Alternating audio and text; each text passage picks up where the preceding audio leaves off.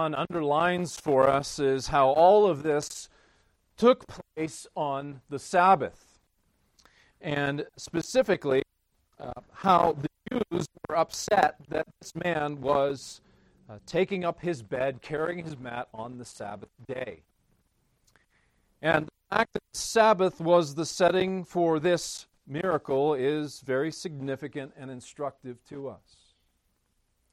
And I think in this account, one of the the central things that help us to understand what happened here is Jesus' question to this man in verse. Jesus says, "You want to be healed." And on this Sabbath day, it is that same question that Jesus puts to us. Do we want the healing touch of His grace and His power in our lives? Now, we're told that this healing took place at the pool of Bethesda, which means house of mercy or house of grace. And again, John includes these things because there is likely significance in them. Jesus is about to show mercy and grace to this crippled man on the Sabbath day.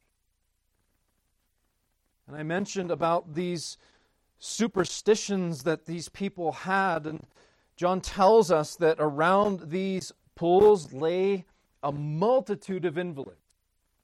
Blind, lame, paralyzed people.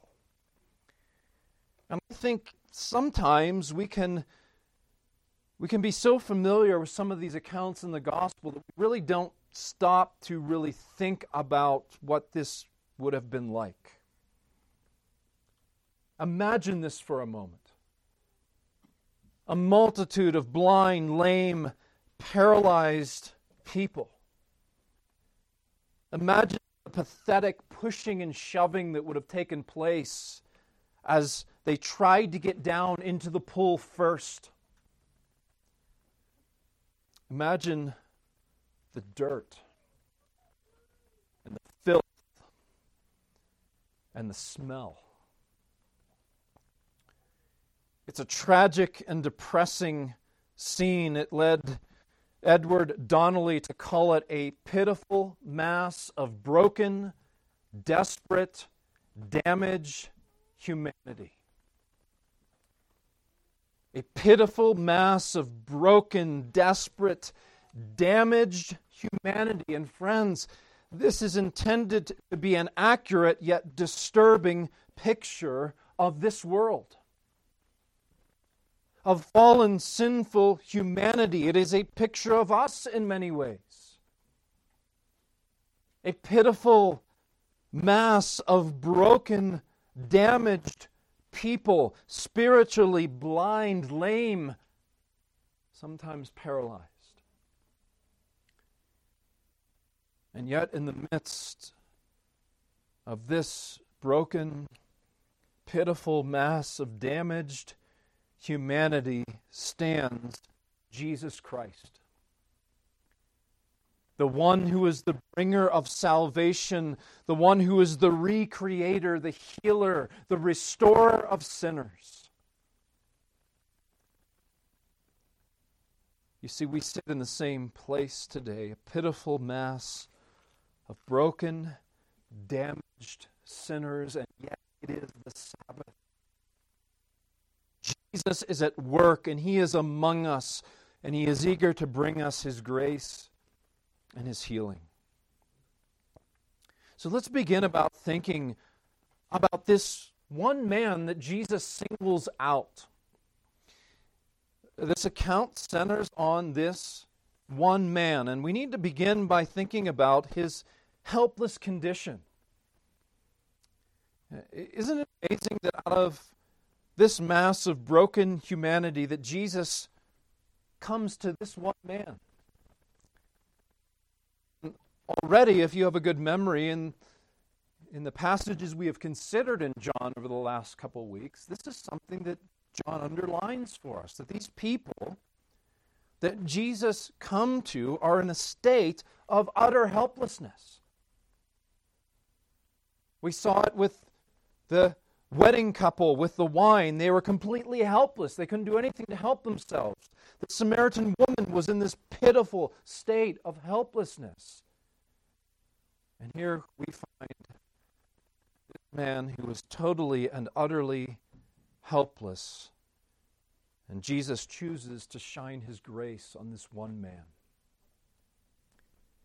Now, I want you to notice how John gives us these details that highlight how utterly helpless this man was.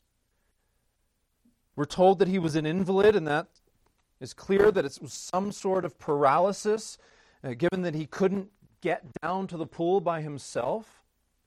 We're told he had been in condition for 38 years, which tells us that this wasn't something he was just going to get better from. He had been like this for a long time. He wasn't going to get better. And then it's sad and pathetic. In verse 7, we even in his helpless state, he says he has no one. And John seems to be showing us that out of this mass, this multitude of damaged, disabled people, that here is a man who is the worst off. Out of this sea of broken, damaged humanity, this man was the worst. And his helplessness is further highlighted by one final detail. Look at verse 13. John tells us that even after he is healed physically by Jesus, he didn't know who Jesus was. He didn't know who Jesus was. Here he was in the presence of the Savior of the world, the one who could heal and restore him, and he doesn't know who he is. And friends, these details are all designed to teach us about ourselves, our need for a Savior, and the kind of Savior that we have. You see, this man's total and utter helplessness, and if you're, I gave you blanks. I don't know if you're used to that or not. Those of you who are Springs Reformed, I'd get in trouble if I didn't put blanks in the bulletin. So there you go. I mean, there's a blank. If you want to fill it in, it reveals our total inability or our total helplessness apart from Jesus Christ. Our total inability, our helplessness apart from Jesus. You see, the emphasis is that in the midst of all of these disabled people was a man who was completely unabled. And is it not an apt picture of us apart from Jesus Christ? Total, utter helplessness, not able to do anything ourselves, so blind that we wouldn't even recognize Jesus. This is fallen humanity apart from Jesus. And yet, we know that these signs are not just meant for unbelievers, but they're meant for believers. They're intended to teach us and strengthen us and even confront us, to help us overcome our sin and grow in Christ. And so if you are in Christ this morning, this says something about you as well. We may have come to Christ in a saving way, and yet we know we're not going to arrive spiritually in this life. Are we not still, in many ways, damaged, broken, disabled people? There are things spiritually that we are so blind to. At times we feel like we're just limping along in our walk with Christ. We may feel paralyzed from doing good or resisting evil. We may have deep wounds in our life from having been legitimately wronged. But like Bethesda, like that Sabbath day, Jesus is present, and we are here in His house of mercy, in His house of grace, on the Sabbath, and He comes to us, a pathetic mass of broken, damaged people. And He offers His healing mercy and grace to us. And so, friends, my question to you today, do you recognize that need for healing?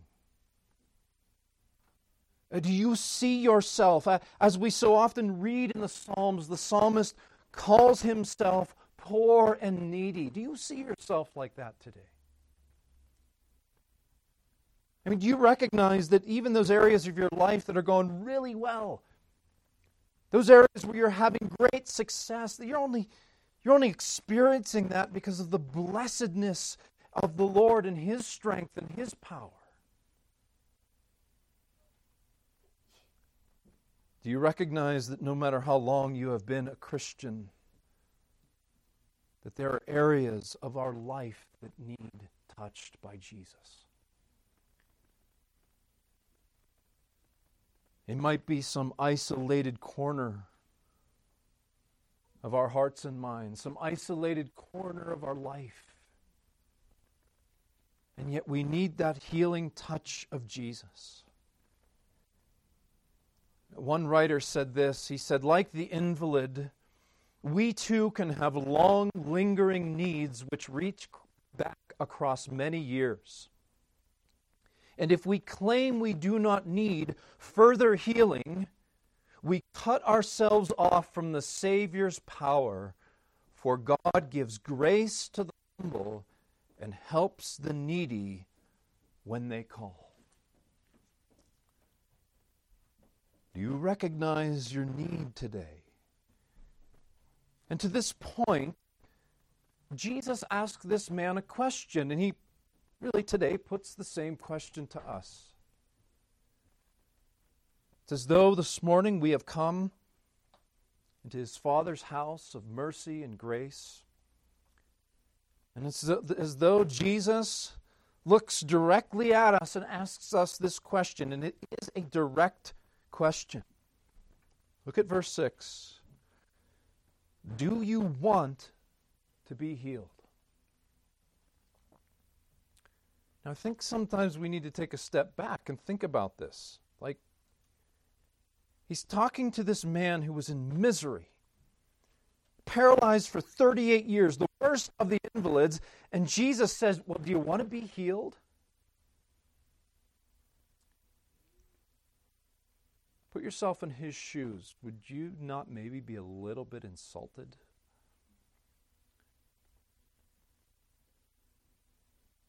I could never, as a pastor, imagine going to visit someone in the hospital who was suffering and sitting beside their bed and saying, well, do you want to be healed? It seems almost insulting. But we know that that's not what's going on here. Jesus didn't ask insulting questions. He wasn't trying to be cruel or mean to this man. There's something deeper here. And it's evidenced in the fact that in the Greek, the way you highlight something in the Greek is you just put the word at the beginning of the sentence. And in Jesus' question here, the word want is given particular emphasis. And so we could translate it this way. Do you really want to be healed? Do you really want this? And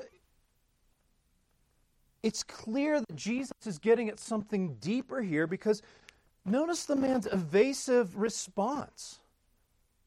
Notice how he doesn't actually answer the question. I mean, we would expect an enthusiastic yes, I really want to be healed. But notice what he says. Sir, I have no one to put me into the pool when the water is stirred up, and while I am going, another steps down before me. That's not an answer. That is an excuse. He's saying, here's why I haven't gotten better.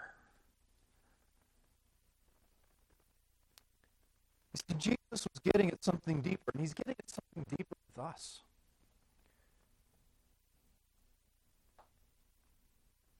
There was something in this man that just didn't want to be healed. He didn't want the healing touch of Jesus. And the commentators speculate on why that might be. Maybe after 38 years, he had simply lost the will to get better.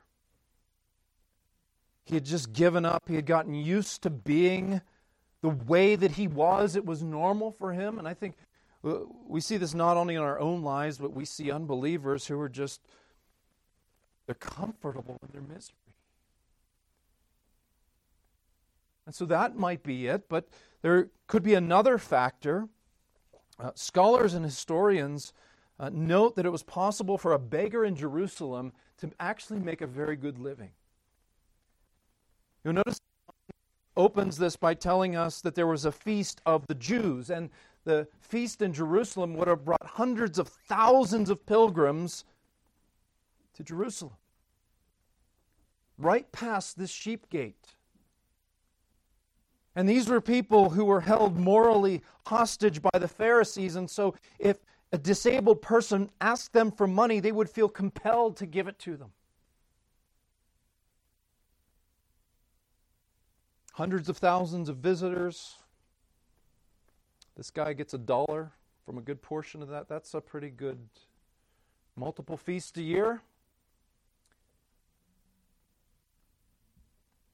But the point is that the prospect of getting better would have presented this man with more challenges than if he simply stayed the way he was.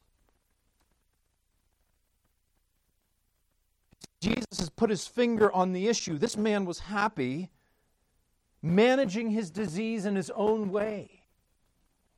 And he really didn't want to change because it would cost him.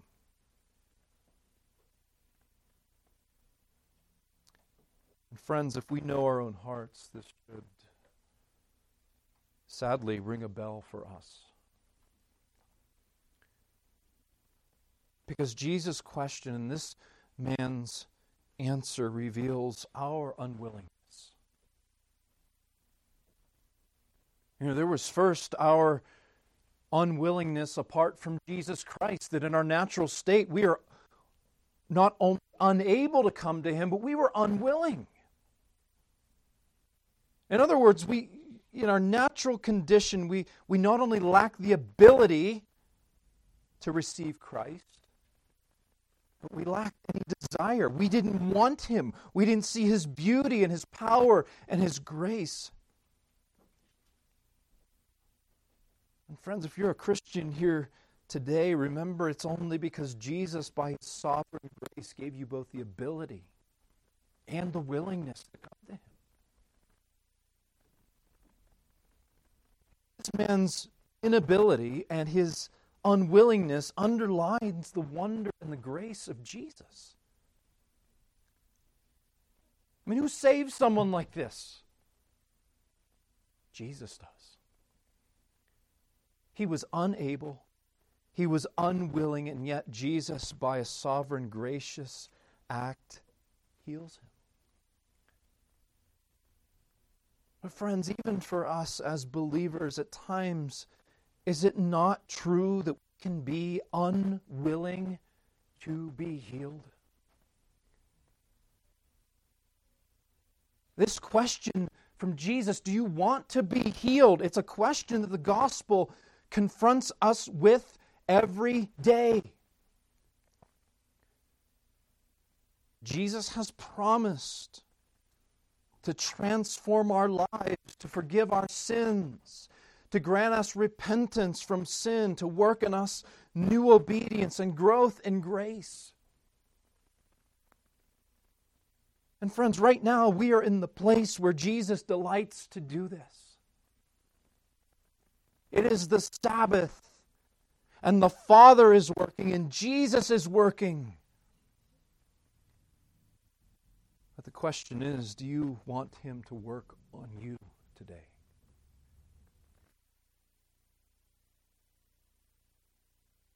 His healing touch in your life. You see, Jesus puts this question to us, and at times like this man, we can evade the question. There may be sins in our life that have been there for many years. A sin that we simply lost the will to strive against. A sin that maybe we've just gotten used to it. We've gotten used to being the way we are, so much so that it's just normal.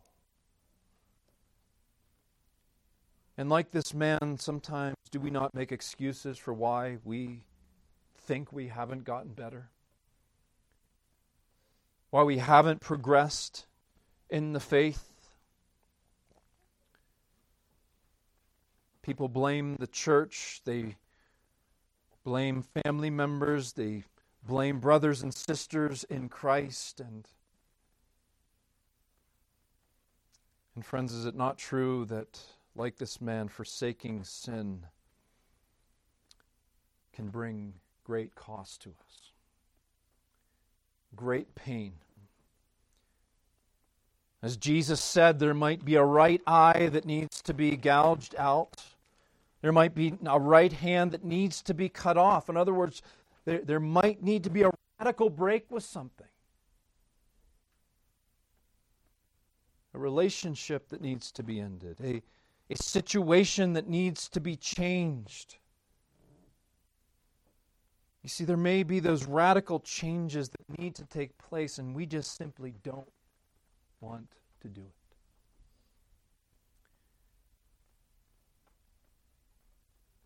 And we can see here that Jesus, as He comes to us, He is aggressive with us. He's aggressive because He loves us. He puts us on the spot. Do you really want to be healed?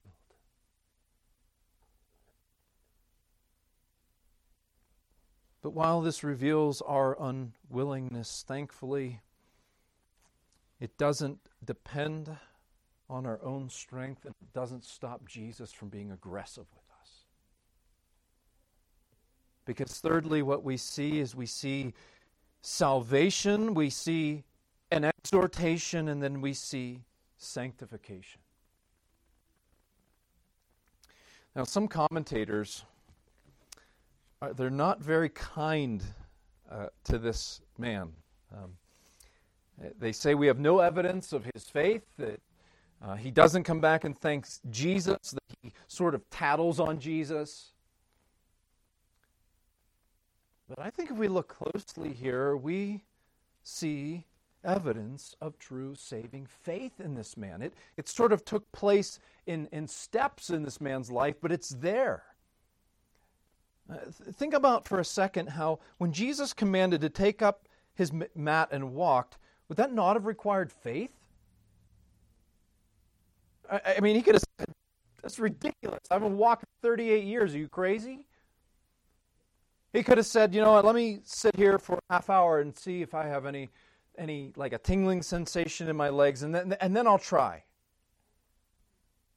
But the text says, at once the man was healed, and he took up his bed and he walked. That required an act of faith. He had to believe the word of Jesus. And when Jesus finds him in the temple, we hear this challenging exhortation that I believe, and other commentators believe, points to saving faith. Jesus says, "See, you are well." Now we need to remember, this isn't me, this isn't you saying this to someone. You know, we could say this to someone, they say, no, I'm not well. Like, what are you talking about? But this is Jesus. When Jesus says this, it's a sovereign declaration. You are well. Sin no more, that nothing worse may happen to you. This is a sovereign declaration, imparting of salvation. Jesus was pointing out that this man's sickness was a shadow of the eternal consequences of sin. He's saying, look, there's actually something worse that could have happened to you. But my power has saved you, and it will also sanctify you. Gordon Ketty, in his commentary, writes that this miracle certainly attests and encapsulates the very essence of the gospel of grace. It was sovereignly given. It was attended by the exercise of faith on the part of the recipient, and it issued in a radically new life for him. And that means, friends, that this Jesus' exhortation, his words to this man, reveals the transforming power of Jesus Christ for you and me. This is Jesus giving this man true faith. He's saying, by my grace, I have changed you physically. Now by my grace, I'm changing you spiritually. Now go and sin no more. And is that not what we are told that the grace of God does in Titus 2? That it teaches us to say no to ungodliness and worldly passions, to live self-controlled, upright, and godly lives in this present age.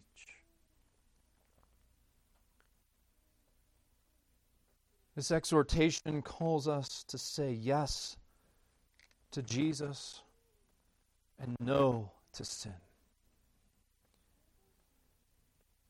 And friends, that's really the significance of the Sabbath day, we could say even of the Lord's table for us. And the bread and the wine, when we come to the table, are the symbols of what Jesus has done to heal us by his life and his death. And our gracious Savior, he knows. He knows that we often don't want healing. He knows that we don't desire growth and holiness as we should, which is one of the reasons he has given us a holy day and he's given us sacraments. Things meant to encourage us and assure us of his love for us.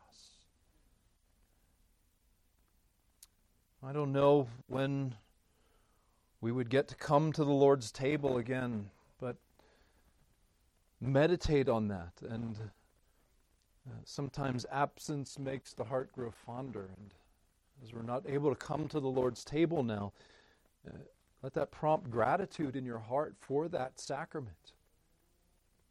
We're at the table, Jesus calls us. And he directs us to the elements which point to his broken body and blood shed for our sins and says, see, you are well. By my wounds you have been healed. Now go in my strength and sin no more. You could say that's what the entire Sabbath day is for. And we approach it in faith. It becomes to us a real means of grace to build us up in the faith. The Lord on this day uses it to turn us from our sins, to increase our desire for healing and holiness, increase our desire to walk more faithfully in service of our blessed Jesus. And so, friends, there is healing for you today. If you come to him and say, yes, I want to be healed, Jesus assures you of his love, and he says, see, you are well. Now go in my power and sin no more. Let's pray together. Our gracious God and Heavenly Father, we thank you for the blessed healing of salvation that is brought in Jesus Christ, the sanctifying power of your Holy Spirit. Lord, we come to you this day and we acknowledge that we are indeed a pitiful mass of broken, damaged humanity. And yet we come clothed in the glorious beautiful, pure garments of Christ and his righteousness. Lord, help us to say today, yes, I want to be healed. Touch those areas of our life that need to be touched. Lord, heal us from the wounds that we may have suffered at the hands of another, and cause us to lean on the mercy and grace and healing power of Jesus, our Savior. And Lord, may we look forward to that day of final and full healing on the day of the Lord, when you come again to take us to yourselves, that where you are, we may be also. Lord, we thank you for Jesus and him crucified. Lord, we praise you, we thank you, and we do so in the name of Jesus. Amen.